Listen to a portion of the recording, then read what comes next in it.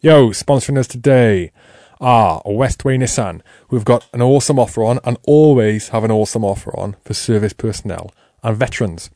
Westway Nissan are the largest Nissan dealership in the UK and they offer up to 20% off their vehicles for members or former members of Her Majesty's Armed Forces. 20% is massive. They have new and used vehicles for sale, private and commercial models. Everything from the Nissan Note to the stunning Nissan GT-R. Westway Nissan have got branches all over the UK. They've even got one in Aldershot, the home of the British Army. So if you're thinking about getting a new or a used car, you can save yourself a ton of cash with Westway and the discount for ex-military. Get online and have a look at westwaynissan.co.uk, or better yet, get your ass into one of their branches. They've got them all over the place. See the cars for yourself. Not only that, if you're ex-military and looking for work, Westway are massive on recruiting you guys and girls into all sorts of roles, from technicians and sales through to service receptionists. If you're stuck for work or not sure where you want to go in Civvy Street, give Westway a call. They will help you out. It is not an easy decision working out what you want to do. At the very least, they can point you in the right direction. At the very best, they can help you get a job. westwaynissan.co.uk and Westway Nissan on social media.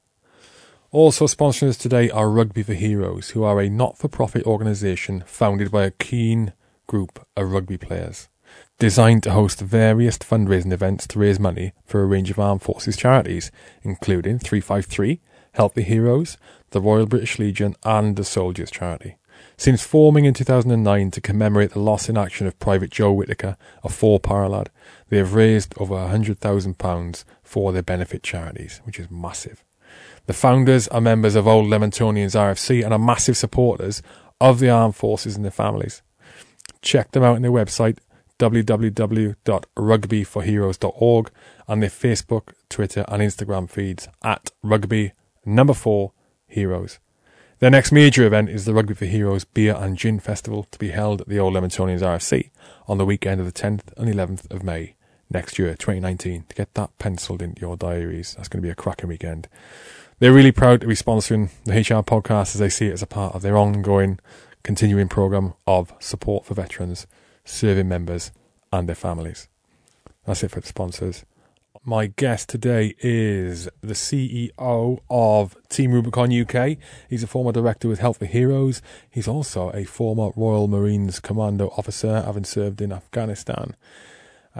We had a great chat. We had a lengthy chat. There was a lot of belching involved with some particularly fine, strong ales, but only a couple of them, and preceded by very strong coffee. So the chat meandered through a variety of topics, and it was interesting.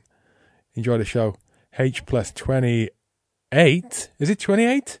Is it 28? I think it's 28. It might be 29. It's 28 with Richard Sharp. Enjoy.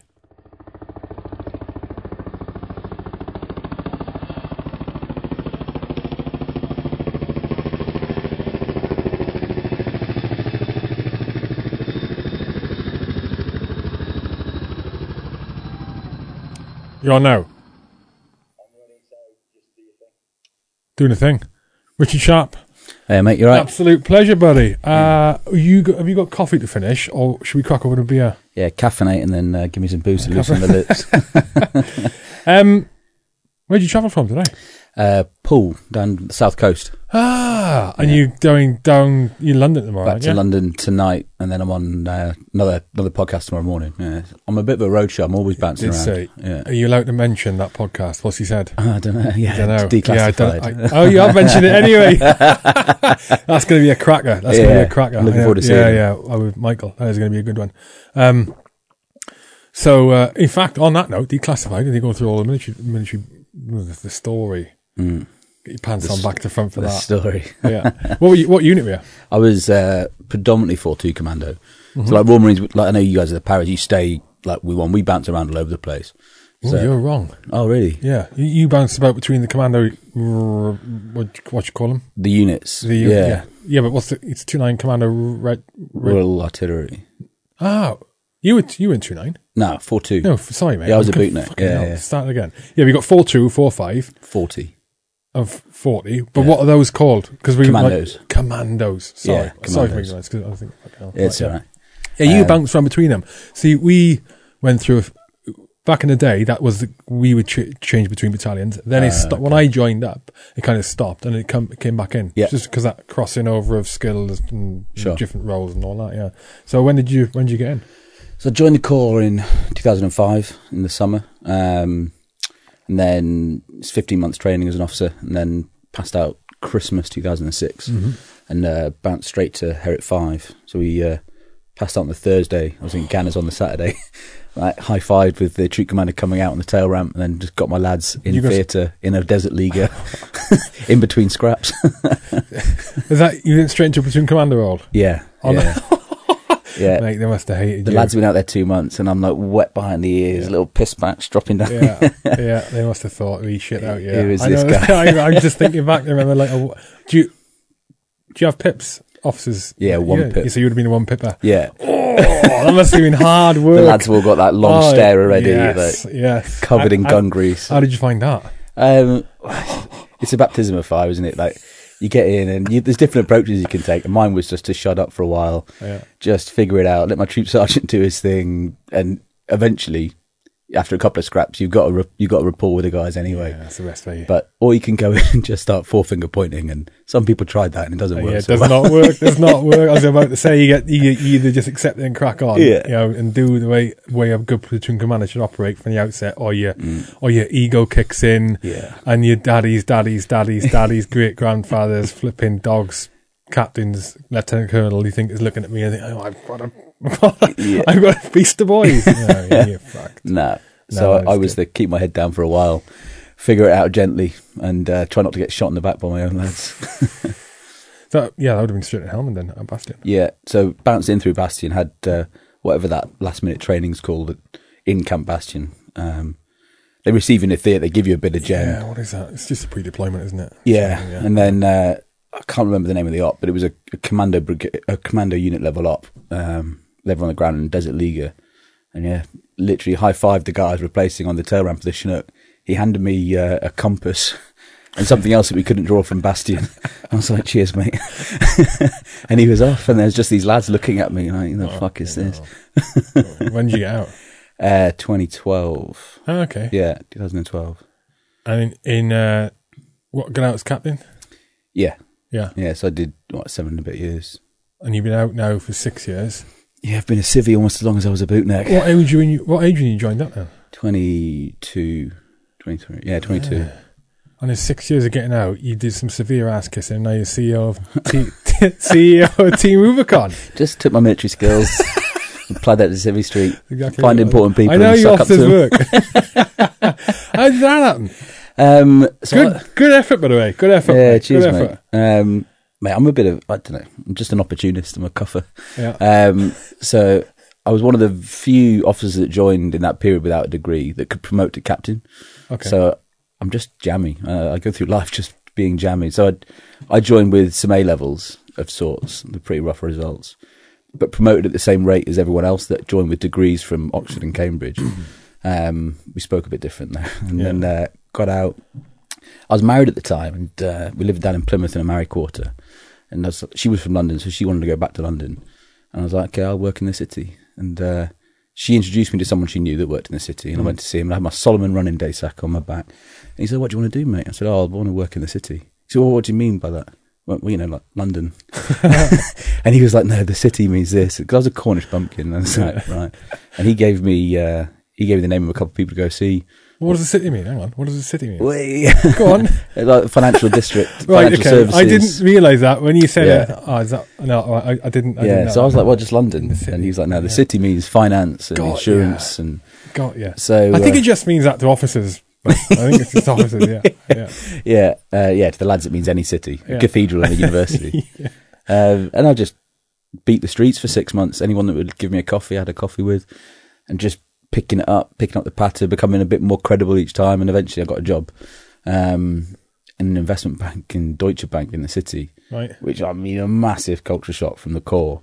I did it for a while. I didn't like it, but I was all right at it. We got promoted, and then what were you doing? I don't know. I'm genuinely, I did 3 years of not really sure, but basically I started off in strategy, then I ended up in risk, And then I ended up in liquidity structuring, which was sort of making up financial products to sell to other banks. We were just creating money out of nowhere and selling it. That is literally the limit of my knowledge on it. And then got an opportunity to go to Help for Heroes and jumped at that. I got promoted there quite quickly. Then all of a sudden, I wasn't long out and I was a director of a national charity. And then I got made redundant from there, actually. And I thought, oh, fuck, my luck's running out. And then Where? Help for Heroes. And then I thought, oh, my luck's finally running out. And Team Rubicon was just there. And there's this amazing job. And here I am now. The best thing I've ever done. It looks like it. It sounds like it. Team Rubicon is fascinating to me. We'll come on to that in a minute. Yeah. Right, redundancy with Help for Heroes. How come they were cutting? Is this around the time that how long have you been with Team Rubicon? 2 years. 1 year. 1 year. Yeah. So it was this time last year. There was I was part of a job that got quite big, and then not why were you made redundant? Why were the redundancies happening? It was only really me. There wasn't many. It wasn't big cuts at the time. It was just restructuring. New CEO came in. She didn't want me doing what I was doing. She had different visions for different jobs and better people. That was my time. One of those things. But mate, people say these like really cliche things to you, like it'll be the best thing that ever happened to you. And it was, because I wouldn't have applied for this gig. I wouldn't have been looking, and this would have passed me by. And I mean, I can't imagine life without Team Rubicon now. Although they're both charities, it must be completely different in the structure, are they? Yeah, explain in a nutshell what Team Rubicon does. So, I mean, it doesn't feel like a charity, you're right? It feels like almost like no, I don't want to say private military, that's the wrong thing, but basically we take ex-military people, predominantly ex-military, 70%, retrain them as disaster responders, and earthquakes, tsunamis, hurricanes abroad, that's our sweet spot, rapid onset disasters, and dropping little agile teams in, rapidly assessing the disaster, bringing infrastructure to communities, that life-saving aid in the first 6 weeks after, while we wait for the heavy guys to roll in. So it's a bit like a Pathfinder brigade reconnaissance type movement. And at home we work with the local resilience forums. Flooding's obviously the main thing in the UK, but it's just mega, because I'm surrounded by people that just love what they're doing, because they're all volunteers. We're not paying these disaster responders, and working with people that are, whilst everyone else is flying out of danger, they're putting their hands up to walk towards trouble for free.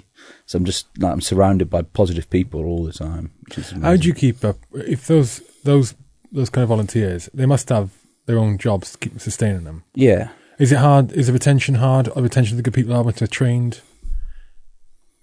Well, what sort of happens is, like, you get, let's say there's 20 people really engaged at any one time. That 20 people just sort of moves around the volunteer base, because they come in and out of what they're doing in their normal life. Because you've got everything from teachers, bankers, security consultants, the builders. Everyone's got their own life. So there might be a period of time when they can get mega involved for 6 months, and then they have to go away and do their normal stuff, and they're just waiting on the bleeper in case a disaster happens. I see. Okay.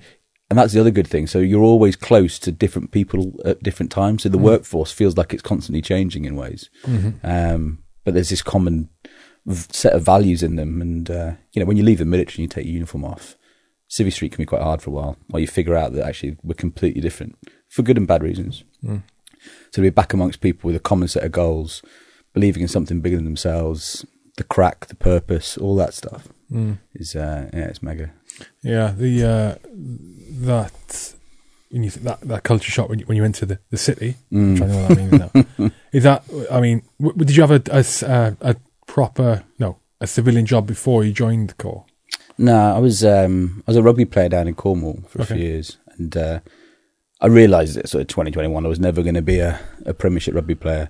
So, and I was working with my old man as well as a yacht rigger, and did a bit of removals work for Pickfords, just bits and pieces. But I always said I was going to be a bootneck. My dad was a corporal in the Corps, and so from about Royal Marines defined me pretty much every day since I was about 9, 10. I was always thinking about it, and it's defined me pretty much every day ever since my sort of 9th, 10th. Like, it's who I wanted to be, then it's who I was, and now it's my reference point of, as I make decisions, like, what would the old me do? There's so much quality came out of being in the Corps that which I hope endures for the rest of my life. I don't get too soft. Yeah, it can be hard for people to keep on to that stuff, can't it? You learn so many. I think, from my experience anyway, you get so many good skills and good and experiences that have positive impact in whatever way, shape or form, and it builds you. There's very few people it doesn't build as a person. Yeah. When I joined up, night and day what I am now. When I was a kid, into my teens, I was hardly any a real low self-esteem, real low confidence, hideous. I mean, I was a gopping ginger pasty flipping, Work. yeah. And then over the course of my career, you just completely changed. Yeah. I went polar opposite. Yeah. Completely polar opposite. But in the tasks and the missions and all of that, when it comes to achieving and achieving things and knowing how to deal with people or deal with teams and just self-motivation. I got so much from it. There's very few people. It's one of them I argue myself over, like the national service. There'd be so many benefits to bring back national service. There'd be so many cons as well. But can you imagine if every kid now had to go through national service, how different society would be in 10 years' time, I think. Just a year or two. It doesn't have to be just 10 basic years. training. Just even get some perspective on life. Yeah. And a big part of what I want to do with Team Rubicon is when the brand is big enough, is I really want to champion those that have served and what they bring to life. And one of the biggest is perspective. I remember being at the bank and almost like getting in the shit because they said, like, you're pretty good, but it doesn't look like you care enough. We're working till like midnight, 1 a.m. You just don't seem like you care. Oh, I do care. I'm working really hard, but you're not showing it. That's because my perspective is no one's dying today. I'm just going to be late, so I'll just work through. Like, no one's dying here today. Yeah. So my reference point of stress was very different to everyone else's. And I've definitely carried that through. And I heard you talking to Michael Coates about traumatic growth as well. And, there were some pretty shit days in Afghan, as we both know, but I wouldn't be who I am now. I couldn't be the leader I am now had I not experienced that and had to get through that and bring people with me through that. And so even the really bad stuff about the military ends up, I think, as a positive eventually. Yeah, it's like you can never have as stressful as a day as you have when you're surfing. I can't imagine how the world can ever throw that at us ever again. Well, you should never have a stressful day. Yeah. No, you're absolutely right. We were talking before off air before this. I think we were on about that first period when you come back after certain tours, and you went out. That tour you were on about Herrick 5 was straight after the Herrick 4 tour. I came off, so I 5 the Marines that you went out to, oh God, I couldn't. When I first came back for a good while, I used to get really irritated over people getting, like my wife at the time, and friends losing the shit over little things like, I'd see everything black and white. So the boiler would break down. Oh my God, what we're going to do is because we need to get changed. Just call the plumber. Just get changed. No, it's not an issue, Oh, such and such hasn't spoken to me. Is it not an issue? No, no one's getting shot. Yeah. Chill out. It's like, but I get angry over it. Oh, Jesus Christ. Yeah, it's flipping. It's interesting. Yeah, it is interesting. But how long has Team Rubicon been going for? So it started in the States 9 years ago. There was a couple of a couple of USMC guys, one sniper, Jake Wood. You don't think he's a sniper? He's 6'6", ex-American football player. He's massive. Really annoyingly good looking as well. And I stand next to him, all short and fat with broken nose and cauliflower ears. I feel really good about myself. Yeah. But it was the Haiti earthquake 9 years ago. He was a military blogger apparently back in the day, and that was quite a big thing in the States, like Duffel blog and stuff. And he had quite a big following. And he just put out a Charlie 1, like a call to all the people, and said, I'm looking for good people to come with me to Haiti. And he got, I can't remember, a team of about 10 military guys, and they all just flew to Dominican Republic, hiked to the Dominican border, were told not to cross because they couldn't be guaranteed their safety. and they crossed anyway. And that's where the Rubicon comes from, crossing the Rubicon, when Caesar crossed the Rubicon. What's the Rubicon? What's Rubicon mean? It was a river. Okay. And it's when Caesar knew when he crossed it with the legions, there was no going back. So the saying, crossing the Rubicon, means, you know, you're going beyond the point of no return. Geographically, where's Rubicon River? Near Rome. Oh, I didn't know that. Okay, I see. Neither did I, till I got this job. Right, as I said, near Rome, I was see. like, is it near Rome? Is it near Rome? Yeah. Crossing the point of no return. Yeah. Interesting. So that's where the Rubicon bit comes from, because they were like, well, we're going anyway. And Jake was given a pistol by someone, because he's like, well, you're a sniper, you can have a pistol. And that was the first and last time anyone on Team Rubicon will carry a weapon. So they went in. Well, what did he do? Just for protection. And he ND'd into his foot. And they were doing basically medical aid. Yeah. Because it's just chaos. And there was just devastation and panic all around them. And they had limited supplies. And it's just like Kazivacking someone off a battlefield. And they were like, actually, what we've got here is something that's useful in this space. So small teams doing things, Team Rubicon, that's where it came from. They just went massive in the States. They're at 90,000 volunteers there now. Whoa. 35 million a year. Because there's such a strong veteran culture. 90,000. Yeah, there's such a strong veteran culture. And they love charity out there. Cheers. And 3 years ago, cheers buddy, General Nick Parker, who was Commander Land Forces in the UK, he wanted to bring it here. So he reached out to them. And we were the first offshoot internationally. Okay. So we've been going 3 years. And it's had some ups and downs. You know, the first 2 years, it was trying to figure out what part of America it could bring here and that would work. And what do we have to do to make this English and make it work in this this environment? So I've been there a year now. And actually, we're starting to really get some success. We've just been out in Indonesia twice since the summer. We've had a big operation in the Caribbean last year. We've done bits and pieces in the UK for flooding, operations in Nepal. So we're cutting our teeth in some really punchy areas.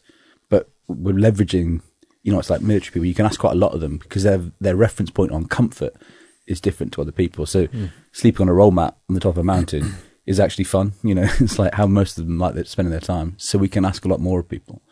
And we were in Nepal in May, reinstalling a hydroelectric dam that had been down for 3 years. So this whole valley was without power from the last earthquake because none of the other NGOs could get up there because the roads were shut. So we're like, well, we'll walk it up. So we broke it all down, we man-packed it, and we yomped up the hill. Just turn this towards you. Sorry. There you go, sorry. And we yomped up the hill and reinstalled this hydro dam.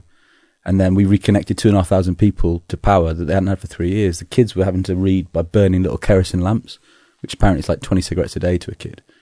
So there's a mega feel good about the job. And, you know, you're up in the mountains in Nepal. It's a good place to be.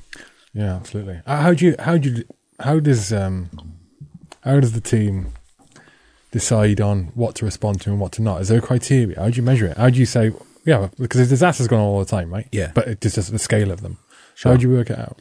First thing is, are we needed? Like, can we do something meaningful there? We're not going to go just to get, you know, a tick in the box. So is there a need that we can address? Yes. So that's the first thing. So, then can we get in there? Have we got access?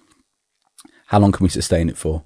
All these kind of things, you know, can we project force into that disaster zone? And there's loads of different variables. So as soon as something happens, so Mexico's just been hit. The team in the ops room, they run up an ISR, initial situation report. And that's all of the normal kind of military stuff you'd expect in a situation report. You know, what, when, where, how, distance to travel, can we get access? What's the security situation like? What's happened to the people? Can we bring things to bear in there?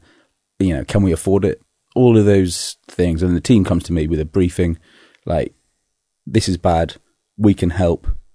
We should go. Can we go? That's basically it.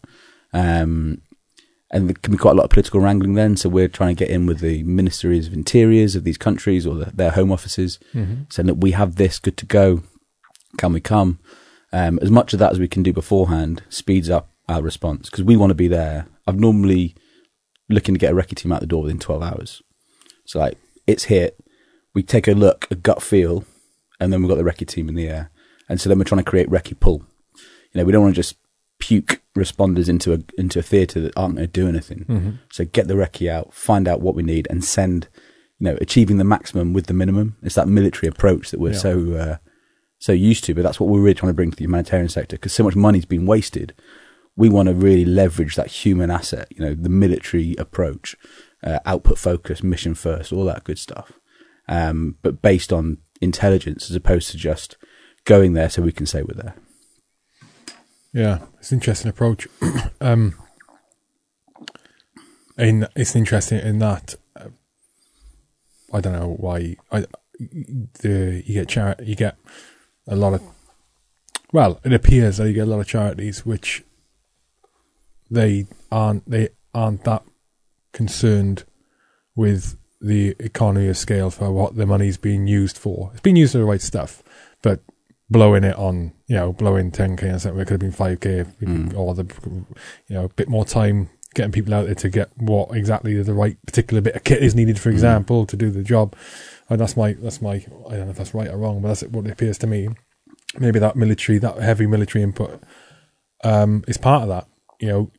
Years of dealing with very restricted resources in the military, from a planning perspective, and then when you're operating and conducting a task, and then having that inherent knowledge, and that knowledge to automatically plan like that. Yeah. To use the minimal resources. Okay, we got 500 of this, but we only need 200. So let's just and if we need 300 there, that's interesting. Yeah. So do you, in terms of reaching out and bridging the gaps with the Ministries of the Interiors and the various organisations you'd have to get permission from, where there's countries or areas that have been consistently hit by significant natural disasters over the centuries and thousands of years, do you reach out to them before something's happened? You do, yeah. So you make those.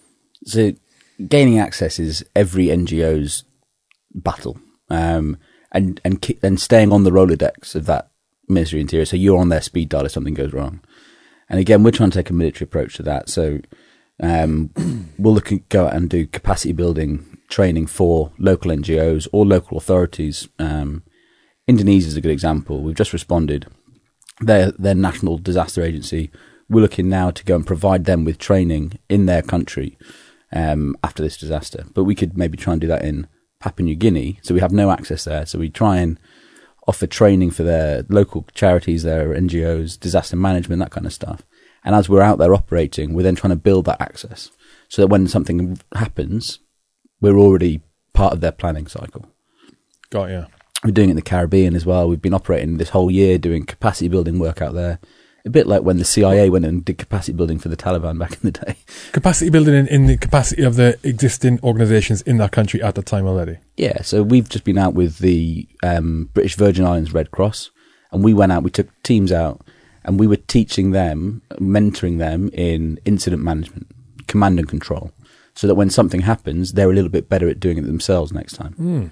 And it's great for us, using lots of ex-military people.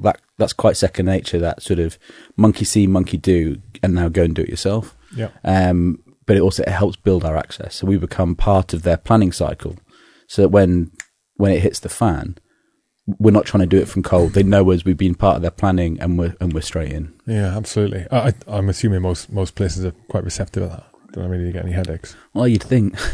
I mean, Indonesia's just been smashed twice. 2 big earthquakes with loads of aftershocks in between, and all of the NGOs got kicked out.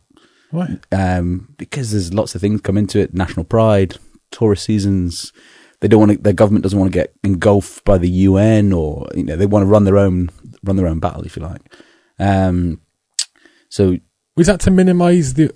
Is that from you talking about the tourism side of things? Is that because they want to minimise the exposure of we're in a right dire place, and if you get all these people in and all these NGOs, they're all advertising they're helping in Indonesia, and then our tourism's down the pan for 10 years. Yeah, that's part of it. Oh God. They want the money to stay in their economy, so their NGOs get it. There's a multitude of reasons. Oh, that's fair enough. But also, if you imagine we had a big flood here, we wouldn't necessarily want an Indonesian response coming and telling us how to run our flood.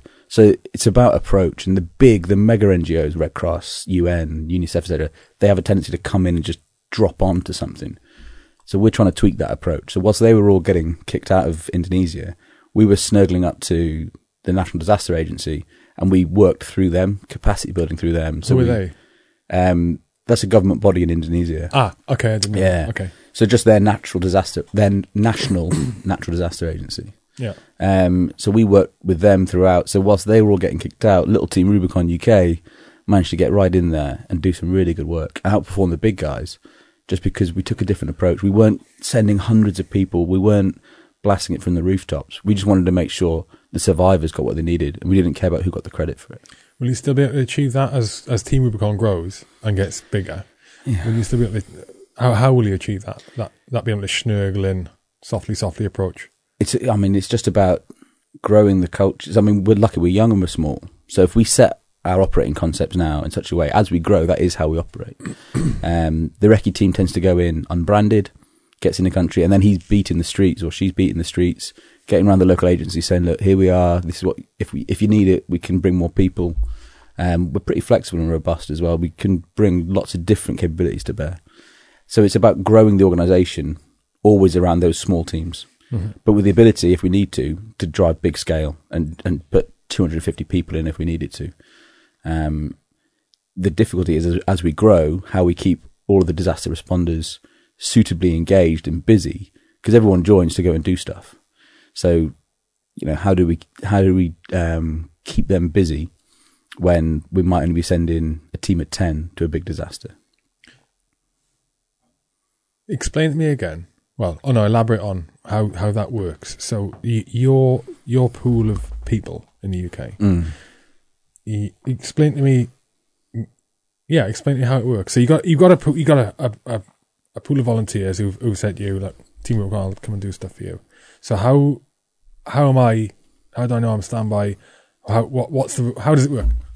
So what happens is you sign up, you go online, you sign up as a volunteer, you're registered, you come in, you do some training. So you do an induction, domestic operator, international operator, heat, trauma med, and then a response course. And that's you, the fullish, you're the most qualified you can be in Team Rubicon as a disaster responder. Then you're basically just on a bleeper system, a bit like the RNLI. So you'll go back to your normal day job. You might get involved with bits and pieces we're doing. You might do continuation training. You might do some stuff in your local area. You might come down and deliver training for us. But that's all the peacetime stuff. And then when the disaster happens, whilst that recce team's in the air, we're sending out a note to all of you that are qualified saying, right, don't start taking time off work yet, but have a Bergen packed and good to go, because it looks like we're going to have something. We don't know the numbers yet. We don't know how much because we haven't had the recce. But if you can all have a bag packed at least, then, if you're a self-employed security consultant, you might be able to respond in the first wave. If you're a teacher, you might not be able to. But we do 2-week waves. So the wave 1, that's your really robust, really resilient people, because they're dropping into chaos, into the unknown. We don't know where you're going to be staying necessarily. There could be dead bodies on the floor. There could be public order. There could be follow-on disasters. So that's a very special kind of responder we're sending in there. That's wave 1, first 2 weeks. Wave 2, the next 2 weeks, probably similar. But then after 4 weeks, things are getting a bit more certain. So it's a different kind of responder maybe for wave 3, 4 and 5. And we're looking at the total up about 6 weeks. So, you'll do your 2-week rotation out there. You'll get relieved in place. It's a 2-week rotation. Is it? We promise volunteers that we'll get them from their front door to us trained out and back within 2 weeks. Oh, you do pre-deployment training as well? Yeah, some mission-specific training. So you'll be trained anyway, generically, for response. But then if it's a specific place we're going into, so Indonesia, you'll get a cultural update. This is a disaster. This is what you're going to be facing. This is what you need. That could last 3 hours. It could last 2 days, depending on how complicated the situation we're going into. So you're getting specific training on the way out the door. That could be on the way up to Heathrow in the back of the van. It's pretty dynamic. And then, but we do promise to get you back within 2 weeks. If you're available to stay longer, let's say you're a security consultant and you're on your 6 weeks back from Iraq. It could be that we deploy you for 4 or 5 weeks if you want to, but we do make a promise that 2 weeks out and back. Sounds alley. It really is. Alley. I mean, the circumstances are going to help people, and I wish, those people were in that situation that needed help, but still, it's alley. It's the best. It's the best thing I've ever done. Honestly, it's so Well, cool. the recce team, are they a permanent in-house unit?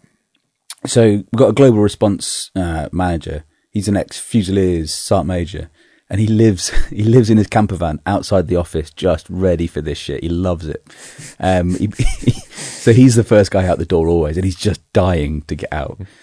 Single, just him and his dog. He just loves it. So he's the first guy out, and he either takes a volunteer or one of our response interns with him. Because the speed we got to go, it's normally a full-time person out first. He deployed to Jakarta or into Lombok for the earthquake after the summer, came back for 2 weeks, and we deployed him straight to Sulawesi. He's just Sulawesi? The tsunami's just happened in Palu, the other Indonesian one. Okay. And he's just come back, and we're like, mate, where's next?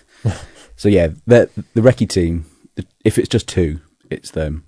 Sometimes we might want to send a recce team with teeth, so we make some assumptions that we're probably going to need some drone operators, and we're going to need some need assessors. So we might send like a 4-man recce team, so they can actually start achieving stuff on the ground as well. It all depends on the situation. You use the drones just for check for what? Rescue.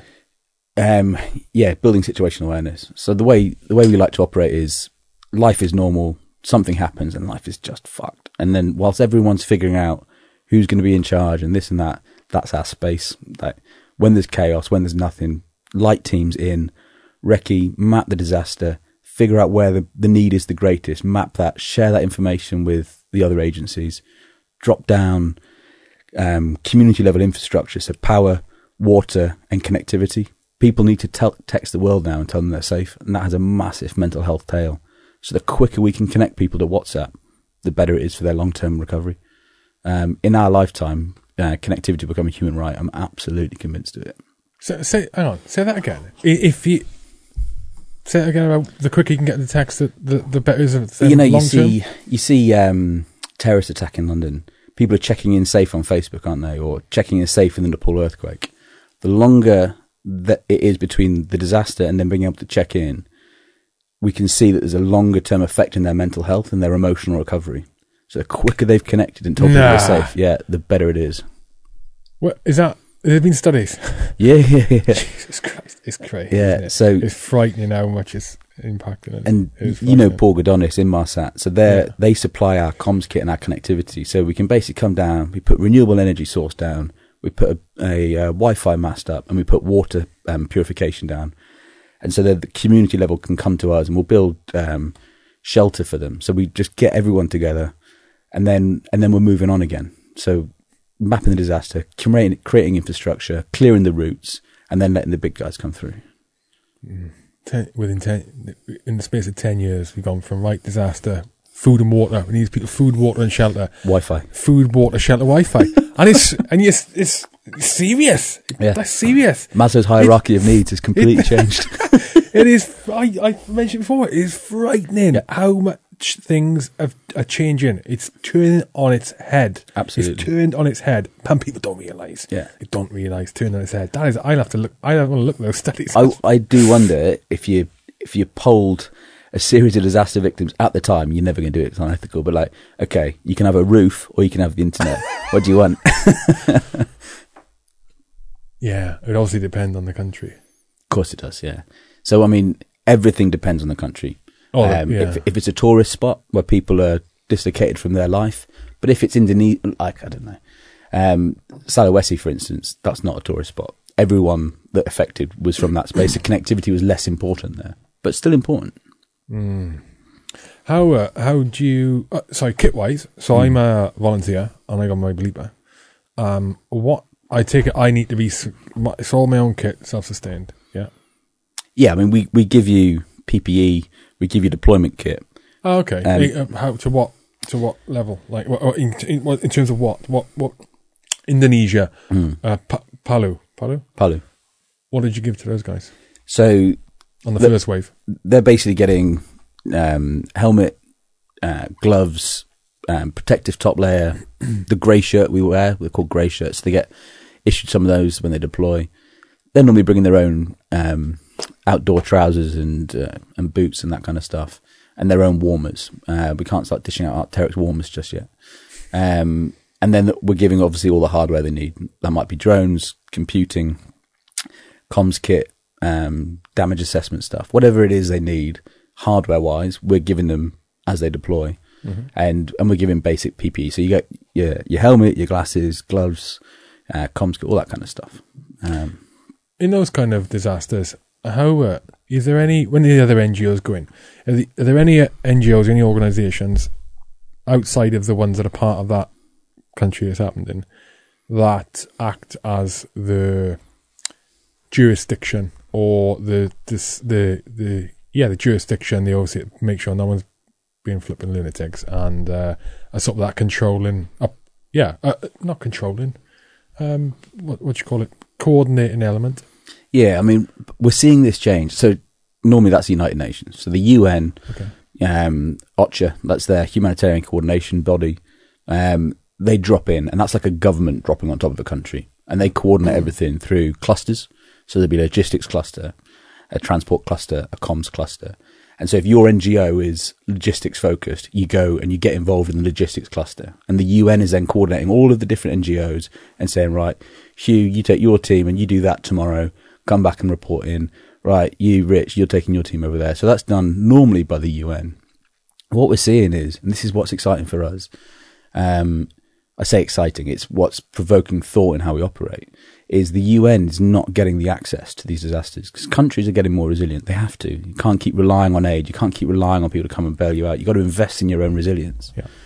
And Indonesia, international assistance not required. Philippines, international assistance not required. Indonesia, again, international assistance not required because they didn't want the UN body dropping on them and taking over. And then the Red Cross, because then it's a free-for-all. So they have to authorise it then? The countries have to authorise it? You can't just turn up. And once the UN's deployed, it's a free-for-all. All the NGOs are coming and they're getting into those clusters. And the country has lost control of that disaster then. So what we're seeing now is they're saying no, and they're letting people on a case-by-case basis. Okay. So as Team Rubicon and that approach I described to you, is we're working in with these national agencies to do what they're saying. You know, we're taking a humble position, but we're sending really skilled, really robust, really resilient people to do it. But we're doing it for them. Like, that's getting some real traction, and that might be the way forward. So the sector's changing, you know, humanitarian response is changing. People are saying, you know, what's the UN going to be in the future? What does this mean for the Red Cross, UNICEF, Oxfam, you know, those mega NGOs, the cartel almost, the big 13 at the top. Well, he used the key word there. They will, I would assume they would try not to let that happen. Well, maybe, yeah. There'll be a criteria brought in where if they assess that a disaster's got to a certain level and is impacting a country in a certain way, that they'll go regardless because the decision-making capability of that country could be compromised. Well, and there is that. I hope not. Yeah, fingers crossed. Hey, there's corruption and everything, bud. There's corruption and everything. Yeah, no, it is. I like the sound of it. It's really cool. With deploying, so my bleeper goes off. Do I have to head for the training? Let's say I've got to come in for a few hours briefing or days or whatever. There's a HQ you go to, a training ring, or is that again a case by case basis on the disaster? So far, it's always been. So we've got the operations centres down by Stonehenge. Stonehenge is the only reference point. We're in the middle of nowhere. So what normally happens is the response team come, they get there, they get issued the kit, they get the mission specific briefing, however long that needs to be, and then we're taking them to Heathrow. We used to bring them back for demobilising there as well, but actually we're starting to do that more dynamically in Heathrow. I'm going to cough as well. Is this ale making you burp? Yeah. It's making me burp. It's nice though. It's nice, yeah. Carry on. So burping. burping, yeah. Yeah, so we're trying to make the thing more flexible because the grey shirts, our volunteers, are our single greatest asset. And the easier we make it for them to go and do good things abroad, the better. So how we're going to take that mission-specific training, that demobilising, it's in flux a minute. But at the minute, it's in Wiltshire. Of course, the problem is if you're mobilising from Scarborough, you got to come past Heathrow to Wiltshire, get your mission-specific, and then back to Heathrow. But, we're a work in progress. We're not perfect yet, but we're getting pretty good. What the hell? I've lost my train of thought here. 1 second. Grey shirts. So you volunteers. I'm not imagining you. Well, you may actually find it hard to get volunteers. Enough volunteers and have a bigger pool. Have you got a big enough pool that you want at the minute for the size of and the capability of the organisation? Yeah, I mean, we could probably do with. I can tell you exactly if I went to our op planning. We worked out how many short we are at the moment to deliver our operational offer this year. So we need about 100 more international responders trained up. Now, for 100 responders at any one time, that means we probably need 1,000 because it works about. Well, in the States, it's 10 to 1. So 10 of you for every one we need to deploy because you've all got jobs and things. When the bleeper goes off, out of those 10 people, one comes forward. We're seeing a much higher level of return from our responders. We're looking at about 3 to 1, 4 to 1. So we're really investing heavily in training the group we've got before we drive massive scale in the volunteer base. So we're really professionalising those we've got. I want Team Rubicon just to be synonymous with that military professionalism that we were so proud of when we were in the British military. So that every time it lands in a theatre somewhere around the world, people know, oh, these guys are slick. So I'd rather have uber quality than massive, massive numbers. How do you maintain the quality and monitor it? You got to keep the rhythm going, training, engagement. We don't have a good enough offer in the UK yet, and we're working that up. What do you mean offer? What do we do in the UK? This is our home soil, but we're a resilient country. So we saw flooding in Wales a couple of weeks ago. They didn't need us. We saw flooding in Scotland. They don't need us. We're lucky we live in the UK because we don't have disasters. Yeah. But to keep that level of professionalism, engagement, and also our grey shirts, they want to do stuff. It's like you don't join the army to not go on ops. It's the same. Our grey shirts are joining to do stuff. So we're looking now at what do we do in the UK that's really meaningful, that's gritty and part of our brand, means something to the volunteers, but keeps the professionalism up. And we're working up a series of different ideas at the minute. Can we start providing something for the homeless around constructing shelters? I don't know.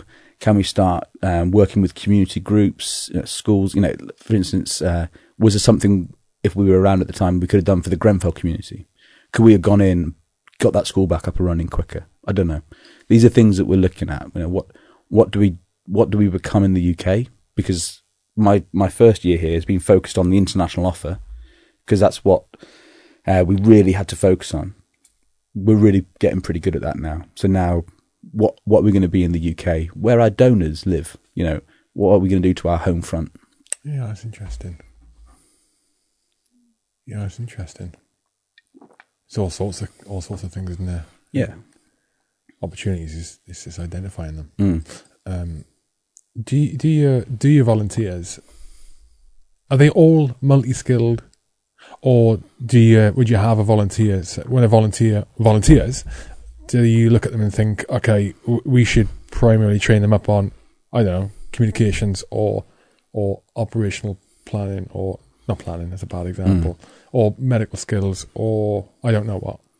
So, yeah, I mean, you come in, everyone comes and does the same induction and the same domestic course. Okay. But then, much like when you join the military, there's branches you can go off into. So you can be a responder, and then you're going to be trauma med, a bit of comms, a bit of drone, or you might specialise fully in drone operator or fully in med. And then it's how we construct, we call them strike teams, which is basically sections. So then we're looking at, when the disaster happens, how we construct that strike team that's got all the right skill sets in it to go and deliver the effect. So we might have 8 different people with 2 or 3 different skill sets each. I see. Okay. So we have the full offer in one small punchy section. But you can come in, you can stop at domestic, so you can decide international's not for me. I'm a domestic operator. You can do that. You can be a trainer, so you can deliver training. You can be a comms, med. There's various different things you can really deepen the hold in. At the moment, most of the people are coming in because they want to be international responders. That's what we're seeing most of. What about command structure within those strike teams? Exactly the way we saw in the military. We're not reinventing the wheel. You'll have some kind of leadership team on the ground, coordinating the whole response. And the strike teams reporting back into that. And each team has a team leader, a team 2IC, one in charge of logs, one in charge of plans, one in charge of comms. So everyone has a role within it, and there is a clear command structure that happens all the way through that, through the team on the ground, up to our ops centre, which eventually comes up to me, which eventually goes up to our board of trustees. You know, it's well governed and it's well led. I say it's well led, I lead it. It's really great, actually. It couldn't be any better than it. It's just perfect. Yeah, that's awesome. Were you talking about in the US, that is their model is that they need, if they need to deploy 100 people on the ground, you said 10 to 1, so they need to be drawn from a pool of 1,000. That's that you're basically talking there about the response rate you get. Yeah, I can go. Yeah, or not. It's an interesting ratio, that, because it's the same as here in the UK in the military, isn't it?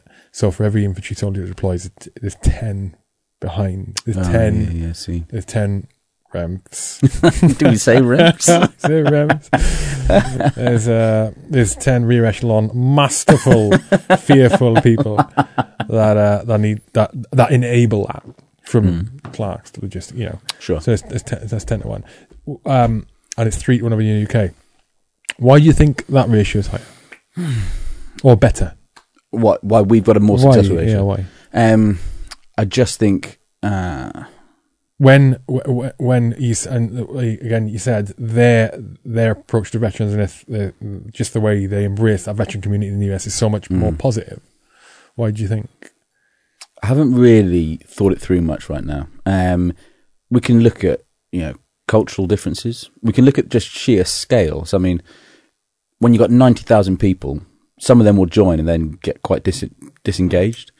We've got 600 trained people, 3,000 on the books, but 600 trained people, and they're training, so they're really engaged with it, and they're not building their lives around it, but they do structure their lives around this. Team Rubicon is a big part of most of our volunteers' lives, and I think that, and also when the states are responding, they're normally responding in their hometown, and whilst we're all doing this for the good of survivors, that's what we're built around. There's also a lot of adventure in where we're going, so we're sending teams out Indonesia and Nepal in the wake of massive disasters, and those that have served and the people that come to Team Rubicon are like-minded to those that served. They tend to have an adventurous rat inside them that needs feeding, and so the response rate is quite high because we're often going places that are feeding that adventurous rat whilst doing good things for people. And that engagement would be a big part of that ratio, wouldn't it? Like you said, you're right. Because you got less people, you as an organisation can engage them more and keep them more motivated with it and more switched on. And I don't know everyone's name, of course. I haven't met every single one of them, but I talk to them every 2 weeks by a video blog, and they probably feel quite close to Team Rubicon. What do you mean you talk to them? Go on. As in, I do a vlog, I do a video update to them every fortnight. So and I just like we're doing now. I just sit there. It's quite unplanned. I just tell them what's going on. This is what I'm thinking, this is what the team's doing, this is what's going on. I say a load of thank yous to them, So they probably feel a bit closer to Team Rubicon UK because there isn't many of them, and they're getting the full download unplanned from me every 2 weeks, just my lips bumping along on camera. Where in the States there's 90,000, they probably feel like a lot smaller piece of the massive jigsaw. Yeah, and I suppose they would get deployed a lot less because there are more of them.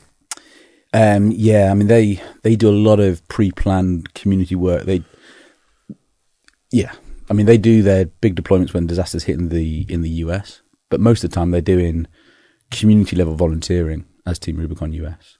At the disasters? Even outside of disaster. Like what? I mean, anything that benefits veteran or the community. So in Detroit, they're taking, because Detroit's suffering from urban decay, mass poverty, really abject poverty. So they're treating that as disasters. They're doing a lot of work in Detroit to try and help the communities there.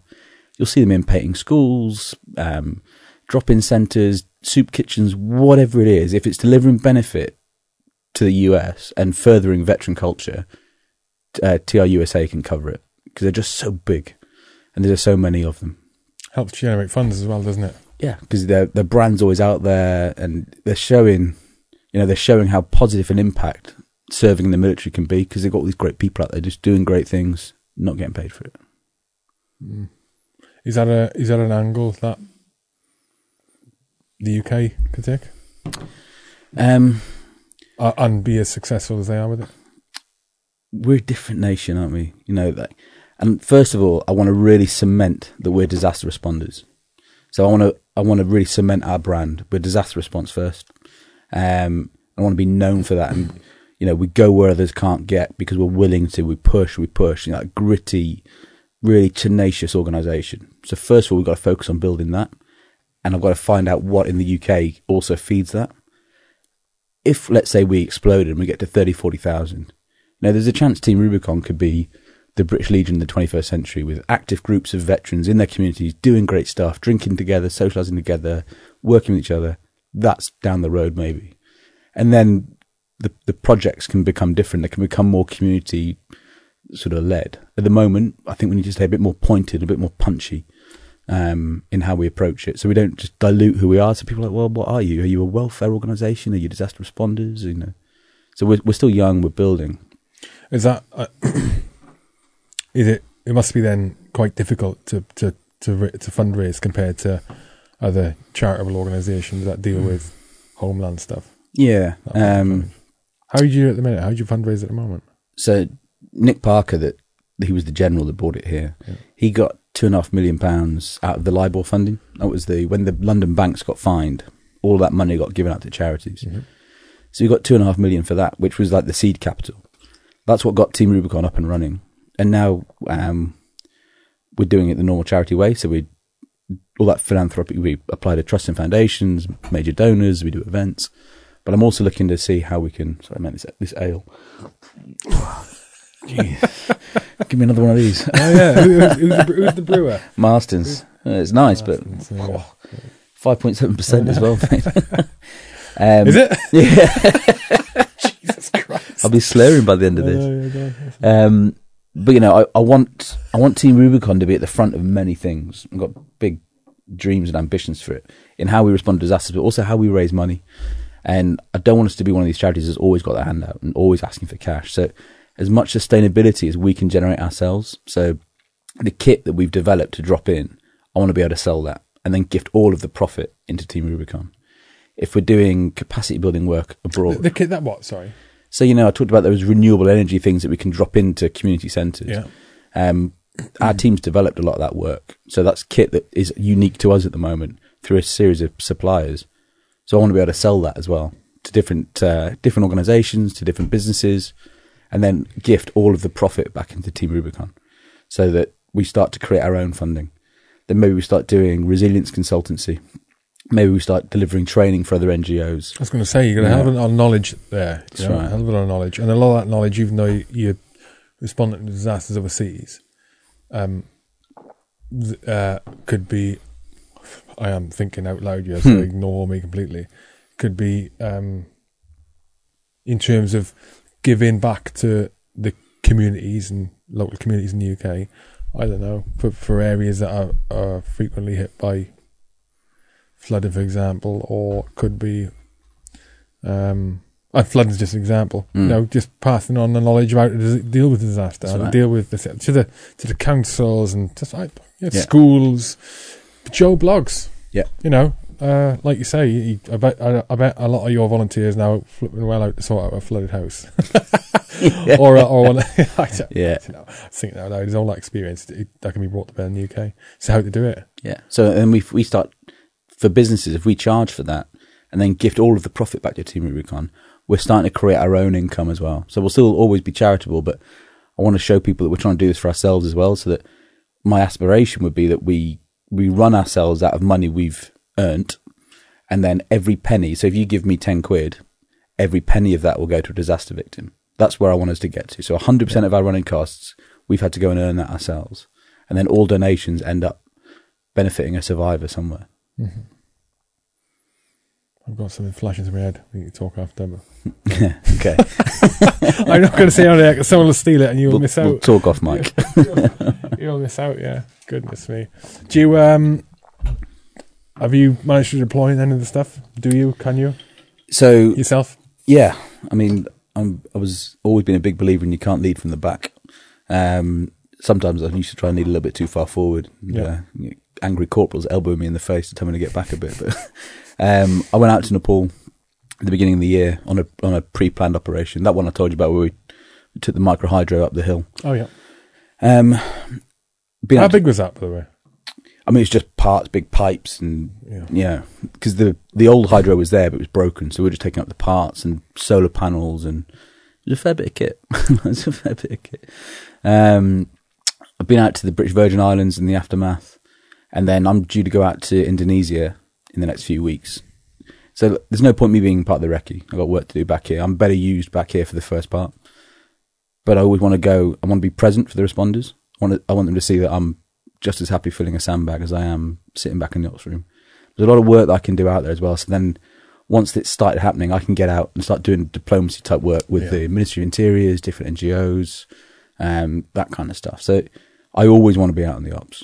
How many things have you deployed to, not you, so our team Rubicon responded to in the year that you've been with them? So Caribbean and the 2 Indonesian disasters. They're the 3 response ops.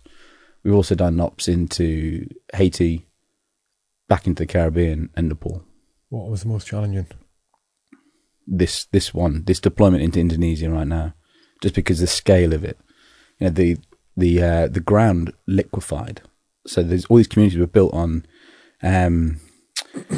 ground that wasn't solid. So when the tsunami hit, the ground liquefied and just ate up communities. Like villages. What do you mean it wasn't solid?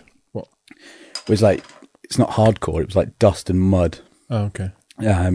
Like compacted down, a bit like the old Afghan tracks, remember? Like hard sand, and they've got houses and stuff built on them. That the whole ground, there's aerial footage of it just turned to liquid and just ate up houses. Potentially 5,000 people eaten up down there. Really? Yeah. So there's 2,000 confirmed dead, there's 5,000 missing. Oh my God. So our teams are landing on, there's dead bodies everywhere, there's public order, it's politically really difficult. So for us back at home, you know, it's a really challenging environment to try and navigate our recce team through, mobilising the onward response, raising the cash. You know, it was really difficult because we were constantly under the risk of the Indonesians asking us to leave. And I didn't want to raise money we couldn't then give to disaster victims. So it was this constant balancing act of generating enough attention to raise money without generating too much attention that we got kicked out of country, whilst worrying about what our teams are seeing out there and the frustration that they could just see devastation and wanted help, and we weren't necessarily allowed to send their help. And that, you know, that's one of the challenges of leadership. And I'm lucky I've got a really, really good field ops director called Oz Lane. He's an ex Green Jacket. And he worked it beautifully. And the response guy I told you about, Paul, his efforts out there were second to none. So that was the most challenging. Paul Taylor. Oh, sorry, yeah. Yeah, he was the fusilier that lives in the van outside with his dog. Field director. What does he do then? The ops officer in old military language. Got ya. But because we inherited everything from the States, he's the field ops director, which is very American, isn't it? Mm-hmm. But he's what generates the teams, the training, and runs the op. He could run 3 ops at once, so it's the ops room. So he's in charge of all of that. What comms do you have on the ground in terms of between the teams and from the teams to your recce HQ element? Yeah. So you got mobile phone first. Yeah.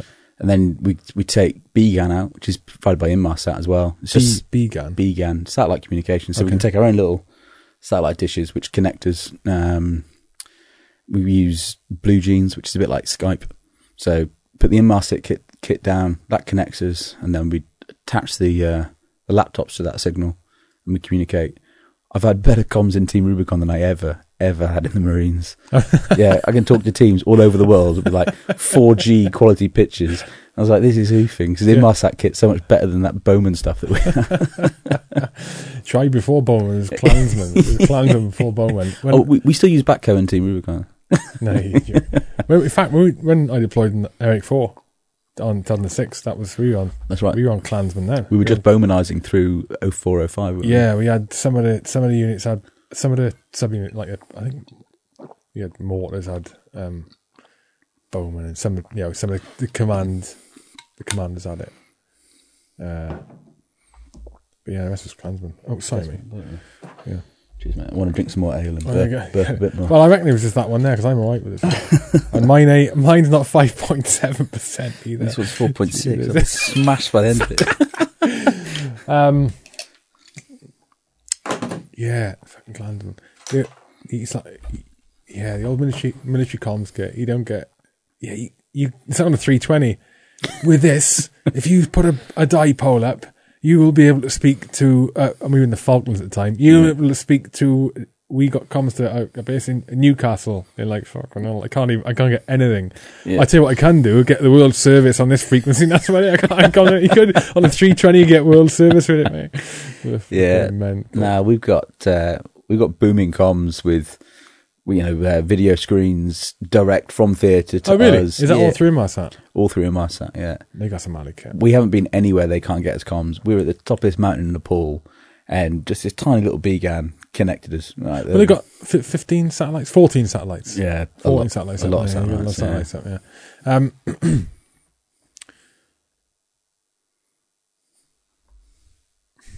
This, mate. No, mate. It's the hot bomb. Is that what it's called? Mm. I was a Mortarman as well, so I like it. Well, yeah. Bombs in the air. Where do you want them? Yeah. No, I was going to make a crude joke then. Really, it doesn't matter. My mum's going to listen to this. So. Was you Mortar Platoon Commander? Yeah.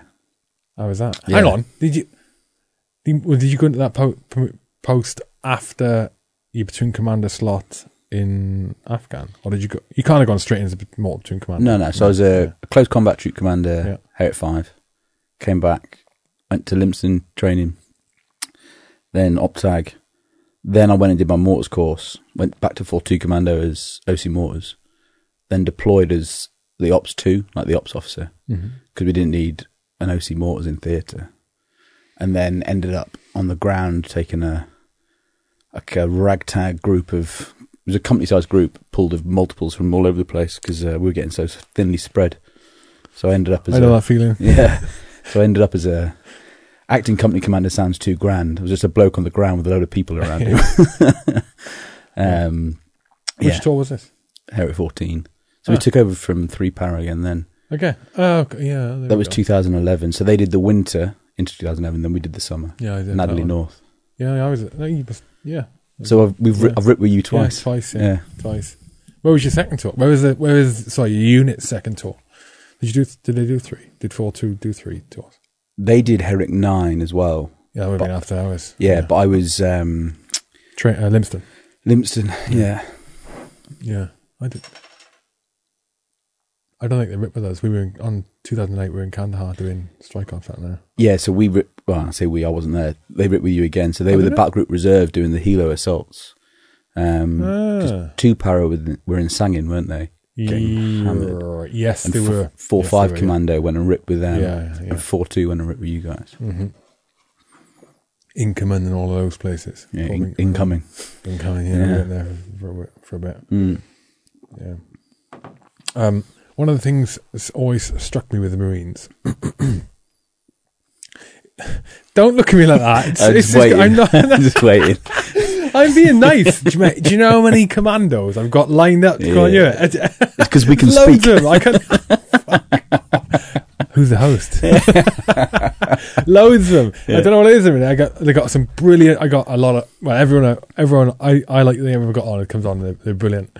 And I was looking at the schedule. Yesterday, it's like Commando. The reg blokes, I hate him. Yeah, well, when I started off, I thought invariably my network of awesome people is going to be Power Reg. It can't be like that. As much as I want to get them all, I've got to vary it. Now it's like they're need to rocking all something. shit. So I'm going to line up the whole of 3 Power next year. Why you always wearing issue kit? Yeah, stay puss. What is that all about? Stay pussy, stay safe, mate. Oh God, he used to break me. You look too smart. Get different boots on. Stop. I'll go with like. Is that a rule? You can't go outside of your issue kit. I mean, like we'd always buy our own boots, and No way. But, like- when you guys came in 06 and took over when you were at Herrick 5, when they rocked up, they were all in the same kit. oh yeah, but like They were in the same kit. we got issued good Issued kit for boots. Afghan. Yeah, we got issued like Mindles and Yeah. Magnums and stuff for Get rid Oxo. of them. Get rid of them and get your what was I wearing? KSBs, I bet, wouldn't you? Every not para wore KSBs. KSBs. Got a pair of AKUs now. They're good. Yeah. What was I wearing? Oh man, we were all wearing them. It's not Brusher. Something super lights. Brusher do super lights. Yeah. This other company did super lights. I can't remember what I was wearing, but it weren't fucking issue stuff. No, mate, we were in the Mindles. Stay pussers, stay safe, mate. No way. I've got a bit on Herrick 5 though. I did scrim my helmet. I did put the netting over my helmet on Herrick 5 because all the lads. Because you want it to look like us. Well, someone said stay. Everyone Ali, does stay it. Ali, stay safe. Or something. That was it. No, Ali Alina saves lives. Ali saves That was Stu Tootle, Yeah. CEO. Alina remember, fellas, Alina saves lives. Yeah, but you said it purely just because he's just a cool thing to say. He's just a clever, very capable commander, and he knew he'd get the blows going. And but it's stuck, hasn't it? It was, isn't it? Ali saves lives. It's in books now. They even say it in the core, like Ali saves lives. Fuck off the Ali. Like, do you know where Ali comes from? The word. So, in the Rad van, back in the day, the Reg deployed, that's 50s or 60s, I'm probably getting that wrong, but at some point then, mega sunny, and they deploying berets, and this is where the Ali beret came from. You know, it's like pulled right down over like a cap. like a Yorkshire flat cap. Right down like a cap, yeah. An Ali beret, because when you pull it right down, keeps the sun out your eyes, and Ali means shade. Ali berry, shade. I never knew that. There we go. Yeah, I never knew that. That's what I heard anyway. That's what we made. Ali Berry, shade, because it gives shade in your eyes. Ali So Berry. Ali like Berry. it. Yeah, I double checked that. I remember that fact yesterday, but I couldn't remember where it was it deployed to, and I just remembered the Rad van. Yeah, awesome. Do you get many females volunteering? Yeah. Our demographic, you know, if we're pulling from the military, obviously the military demographic, it was predominantly male. That's natural, but we've got a really good representation of females. And we got some absolutely nails ones as well. There's some news that's hit today. I've just realised I read about SF. Oh, well, women on the front line. They said going into infantry units and said including SF. Yeah. If they obviously pass the test. Yeah, I mean the Royal Marines has put female shower blocks in and good to go. Well, good to go. The world's changing. What do you think? Mate, you know, the world is changing. We're having an intelligent conversation about this now. You can't avoid it. I'm not going to. I think the world is changing, and the military has to move with that times. I do think there's a lot of pain to come with it, though. You were a para, I was a Royal Marine. We know how important living together is. That team cohesion, that fighting unit, we know that's important. When you start segregating that by gender, there's a lot of learning that's going to have to happen now to maintain that fighting cohesion with split living accommodation, with the natural male-female interactions that are different to that when it's two paras and two bootneck males. So, you know, I'll be honest, I wasn't a fan of the Corps and the paras accepting females. But I do understand, you know, I'm a modern person, I lead an organisation, that the world does have to change. I just think it's going to affect the fighting capability of those two units, and indeed the infantry units, while we figure out how to make it work properly. There's also a thing, you know, a female's got to pass the commando course. Let's wait and see if that happens. Hold the phone. Oh, don't get me on this, man. Hang on. I'm on my second ale. Hang on. Pip Tattersall. There's females have passed. Nah, mate. There's a lot of rumours around that. I wasn't there. I mean, Pip did pass, and she's got a green lid. I thought it was more than one. Nah. Pip Tattersall's the only... Well, I'm a little bit out of touch now. She was the only one I'm aware of. She passed just before I joined. But no one's come close ever since. So, you know... Did she have to do it with the full kit that the males did? Yeah. Yeah, she had the full thing. but no one's come close. And so what happens if, let's say 15 females all get through Royal Marines training. Mm-hmm. How did that 15 disperse into the brigade and become part of sections across the brigade? There's a lot of thinking that has to happen here. I'm sure there's some pretty smart people doing this thinking. And I'm a feminist, you know. I don't think there are. I think I don't think there are. I think because it's moving faster than what they can plan for. Because society's moving faster. Yeah. But the military has to be representative of society. I'm a big believer in that. I just think at that very sharp end of the spear, where you're closing with the enemy and killing it, that has to be thought through. Because if you're not living together, showering together, all that stuff, you know, lads go to strip joints together. If they can't go to strip joints because then it's not inclusive enough to the female members of the section, like, can you see all that friction that might come? I just don't think it's been thought through enough yet. I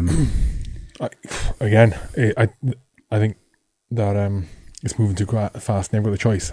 I do think that the impact of it now on, well, I'm gonna assume that, and I didn't, the article I read earlier didn't go into much detail. It was a very short article, a few paragraphs, but it didn't mention, for example, our physical tests going to stay the same or they're going to be lowered. If from the physical capability side of things, on that, just the physical capability side, the test should stay the same as what they are for males, and there's a reason for it. It's not they shouldn't lower them because they accommodate females. No, they should stay the same because those strengths you have to achieve, and those times you have to achieve in the runs and the tabs or jumps in your case, and the pull-ups and all the rest of it. Well, it's all, obviously all changing now as well, those tests, but they're there for a reason. It's so you can get an individual on the battlefield who is capable of carrying X amount of ammunition, X amount of food, X amount of water, because that is the most effective they can be in the way we need to wage war compared to what the threats are and what other countries are capable of and all the rest of it. If you lower tests, and if you lower tests for women, then you'll get women in the units that have passed a lower test, which across a unit. You'll also get men in that pass lower tests. So if you lower the test, we'll also get a lower standard of male in absolutely. as well. So it lowers your capability. Yeah. You know, you lowers your capability. You can't carry as much ammunition, can't carry as much water, you can't run as fast, you can't close the enemy as fast, so you're just less capable as a unit. So keep the physical requirements the same. On that aspect, I've got a unit. I haven't got a unit. I haven't got an issue. I do think that the impact now of having, from that segregation and unit cohesion, you know, blokes sharing a block together, getting lashed up, and 8-man rooms, 4-man rooms, being naked together, all that stuff. That if you've not been in those rooms, if you haven't been in the locker room, you don't understand how important that really is. No, but I do think the impact now will be far less than it was, for example, when you or I joined, because certainly from my experience, as I went through the career, and we moved into a new camp. We went from an old bunch of barracks, we went into a super camp. I think it's called a super camp, Merville Barracks. Yeah, no, Brigade. And all of a sudden you went from a block full of, a block of 3 floors and a company of blokes being there, which is what, 90 people, well, 70, 80 would be in that block. And most rooms were 4-man rooms. And then there was maybe 1 or 2 individual rooms on each floor. Okay. So now it seems to have swung to there's more single-man rooms than there are 4-man rooms. And that's on a camp that was designed in the late 90s and then designed around 2000, finished building in 2007. So I think because, and flipping phones and internet and all the rest of it, people are just more isolated. It's like it's one of the reasons they started to bring in the open door policy. You know, you weren't allowed. This is even before we went to that super camp. They had an open door policy where if it wasn't sleepy time, you know, if you weren't getting your head down, if it was before 9 o'clock, then if you had your own bunk in a single man room and you were Tom, a private. You weren't allowed to shut your door. Your door had to be open. No, to encourage that, don't shut your door and isolate. You're going to open your fucking door, and anyone can walk in who they want, and you're going to engage. You're going to engage with each other. Yeah. That doesn't happen anymore. You know, it wouldn't be allowed. No, it would be. It'd be seen as a breach of you've got whatever. To be a safe space. Safe space. So I think with the integration of women in in a peacetime barracks environment, I don't think the impact is going to be that great.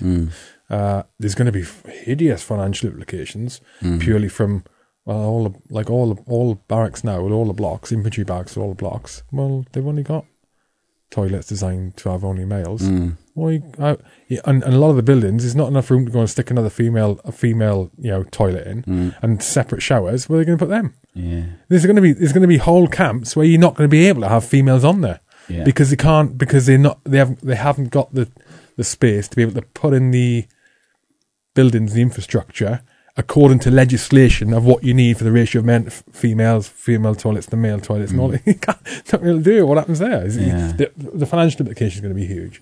Women on the front line. I mean, they've been on the front line for a long time. Yeah. So let's not pretend they're not, and they've been doing like amazing jobs on the front line. Like, diversity is key. Like, I'm a massive believer in that. But we were infanteers. We were close combat infanteers. So, like, you talked about physical capability. That's the thing. I'm 100 kilos. If I'm lying on the floor, I'm 100 kilos. I've also got 35 kilos of kit on. I need you to be able to, like, drag me and sling me. We don't play mixed rugby. We don't play mixed boxing yet, because they're very physically orientated sports. Close combat fighting is very physically orientated. And there is something in that needs thinking through about that close combat section that's stacked against the door, about to go in. Do we have to force equality in that right now? I don't know. Well, my only issue, and I've on all three of the Afghan tours, I said all the front line, as in with the fighting units, and my only issue ever with females being there, and there were females there, from dog handlers to medics to engagement teams, artillery, My only issue was ever to do with physical capability. I can specifically remember an incident where we were in a very, very volatile, well, it's all fucking volatile, but a place where a lot of people had been getting shot and killed over the previous tours. We were there in, I think this area is 2010. And we would come back in off a patrol, and there was a part where we had to hard target, sprint across, zigzag. It was a part of what you could not avoid it to where we needed to go. And we had two members of the female engagement team there. So I can't remember the name of that team, but we had those females with us because they were specialised. We went into, I'm explaining for the benefit of people listening or watching. We would go out, hearts and minds, you went into a compound, we were going to speak to someone, or there's people in the village. And we would bring these females with us because they would go and engage with the female Afghani ladies, because female, it was bad culture for a male to do it. And we were coming back across this wadi, and there was two of them. One lady, one of the girls, one of the soldiers was physically fit, not to male standards, but she could run as fast as we could. They were carrying less kit, because they weren't fighters. They had their weapon, the minimum ammo, and we had to protect them. And I was, and the other person, the other lady, soldier, was not fit, was overweight. That's not that you don't get overweight people. You get plenty of overweight men as well. But she was not fit. And in that patrol, you wouldn't put someone like that you would not put someone who slowed a patrol down on the ground anyway. Well, you didn't have a choice with her. She had to come on the ground because she was part of the female engagement team. But she didn't have to do the fitness standards we did and have to keep ourselves up to speed like we did. And we were cutting across that wadi and she slowed us down. And I had to hang back with her. I wish I did, because she's part of the unit. But you go as fast as slowest person. Fuck me. It was not good going across that wadi. That's my only issue. Bring that fitness levels up, keep them up across the board they are, and females in the front line have to match that. Cool. But I tell you what they don't have, and it's popping at the head the last 5 minutes, testosterone. There is, in the infantry, like you used to say, in close combat, the state of mind you and I are in now, Richard, okay, is not the state of mind we would be in 5 minutes' time if all of a sudden we were going to go and kill people, kill the enemy. Not.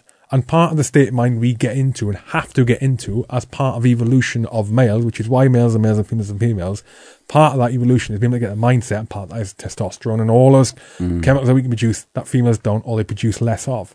And we get into that mindset, which makes us as capable in violence as we are as men. And they don't have that capability. I look at it black and white. It would be great if they did from that mental perspective, because guess what? We would double the pool of people that we could draw on for our military fighting force. But we don't. And the things that this don't really get addressed. I mean, the other side of it was, I've mentioned in a previous podcast, and I've never heard it mentioned. It does not get brought up as a discussion point when you talk about females on the front line. As in, females on the front line in a fighting unit. Those female engagement teams is not essential that they can deploy. It's not essential to protect the unit, to protect the people we protect in order to achieve the aim. It's not essential because they're not fighting troops, right?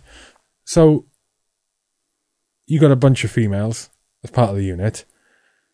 They have a monthly cycle they go through, which I know you're grinning, it's hideous, but it doesn't get discussed, and it's absolutely valid. And you don't even have to respond to this if you don't want to, right? It's absolutely valid. That monthly cycle, and I wish it didn't have it because it must be horrendous for them. That monthly cycle, that affects their mental capability.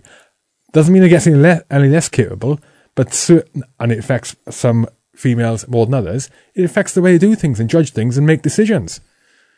And it affects sometimes their physical capabilities. Imagine, that has an impact on a fighting force, and across, again, that's just the way we are. Men are different, women are different. But, I mean, that's never been an issue. I mean, women have been in the army for a long time, and that's never been an issue. But why isn't it? What? I don't know, because they operate, I mean... Have they ever been in the front line? Well, I think they have. Yeah. I wonder... they've been JTACs, they've been medics. It might not be. I wonder they've been RMPs. The Soviets had but what I'm saying is not essential. I may be completely wrong that he may have not the impact I would say I think it could have. I wonder, the Soviets deployed a lot of females, didn't they? They deployed a lot of females in the front lines. There must be other countries that do it. But, Israel does, don't they? Yeah, but not in a war, or not in the kind of prolonged frontline activity that you have in Afghan, Iraq, that conventional or counterinsurgency stuff, where you're in, you fucking, I mean, look at on Herrick 4, and I suspect it's the same Herrick 5. I spent some time in that Herrick 4, weeks on top of a mountain, nothing on top of a mountain, nothing at all. Yeah. Now bring the body cycle into it. I don't know. I'd be interested to see if there's any studies been done that in the past. I've worked with plenty of female. I hate bringing it up. Yeah, I hate bringing it up because it's people listening. You fucking well, it's absolutely valid. It's absolutely valid. I mean, I get the argument, but I've worked with loads of females in the military, and I work with loads now. I've never noticed their menstrual cycle get in the way of their operating. That's a good point. I've never noticed it. So, I think it's just an assumption that women. I've never ever thought. They've always been the minority. That's a weakness. No.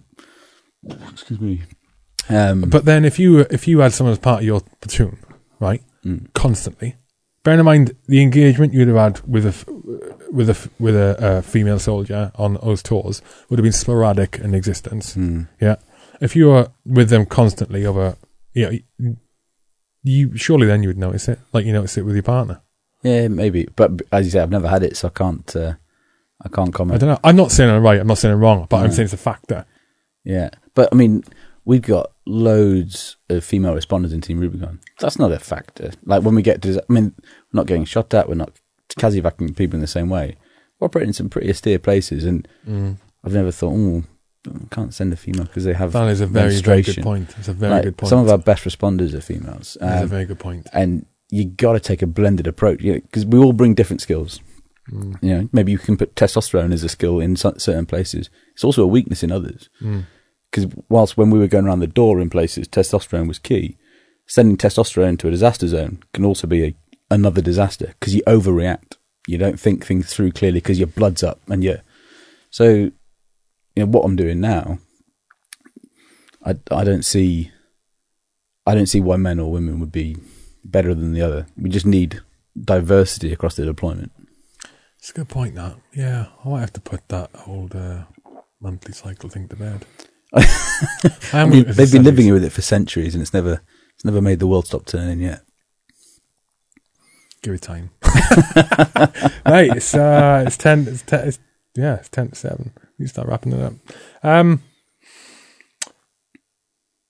Team Rubicon. Team Rubicon. What's the website? It's www.teamrubiconuk.org. How do teamrubiconuk.org? How do people donate on the website if they want to donate? People can donate. People can sign up on the website. People can check us out on Facebook, Instagram, all those good places. It's TRUK on Twitter, is it not? Yeah, pass. I'm TRUK Rich or something. Yeah. But if you Google Team Rubicon UK, lots of things come up. Anything else you want to plug or mention? I would just love, considering the audience that I'm imagining you have, I just want them to know that Team Rubicon's out there and there's some really amazing stuff for them to be doing after the military. That if they're missing that purpose, they think they're missing that camaraderie, that sense of achievement that we all had. We served a higher purpose at one point. If you're out there now and you're missing it, Team Rubicon UK is there, ready to use you to your best again, the way we used to feel. Yeah, I want to help you out there. I knew of Team Rubicon.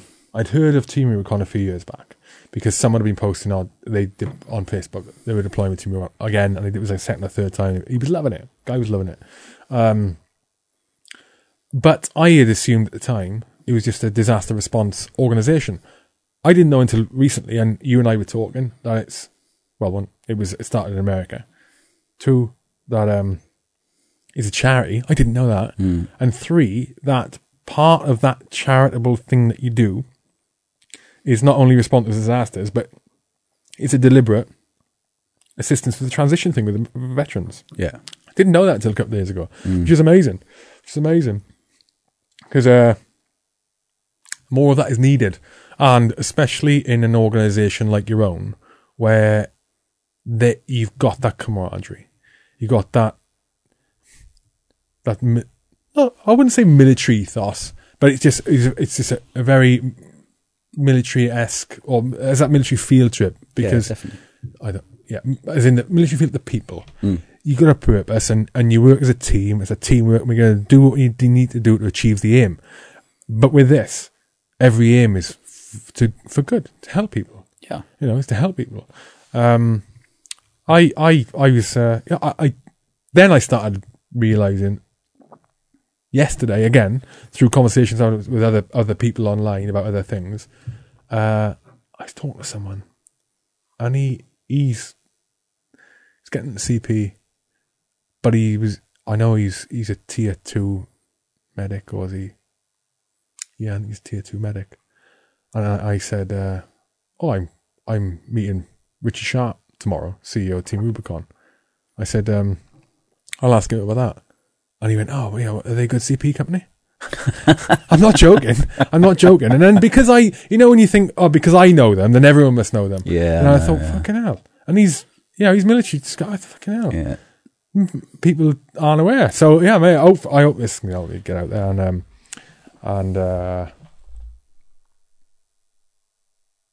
I've really enjoyed it. Yeah, I've really had a good time. Thanks for having me on, buddy. Yeah, no dramas. Nice.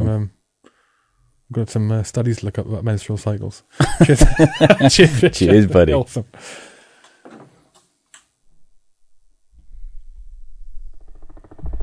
Done?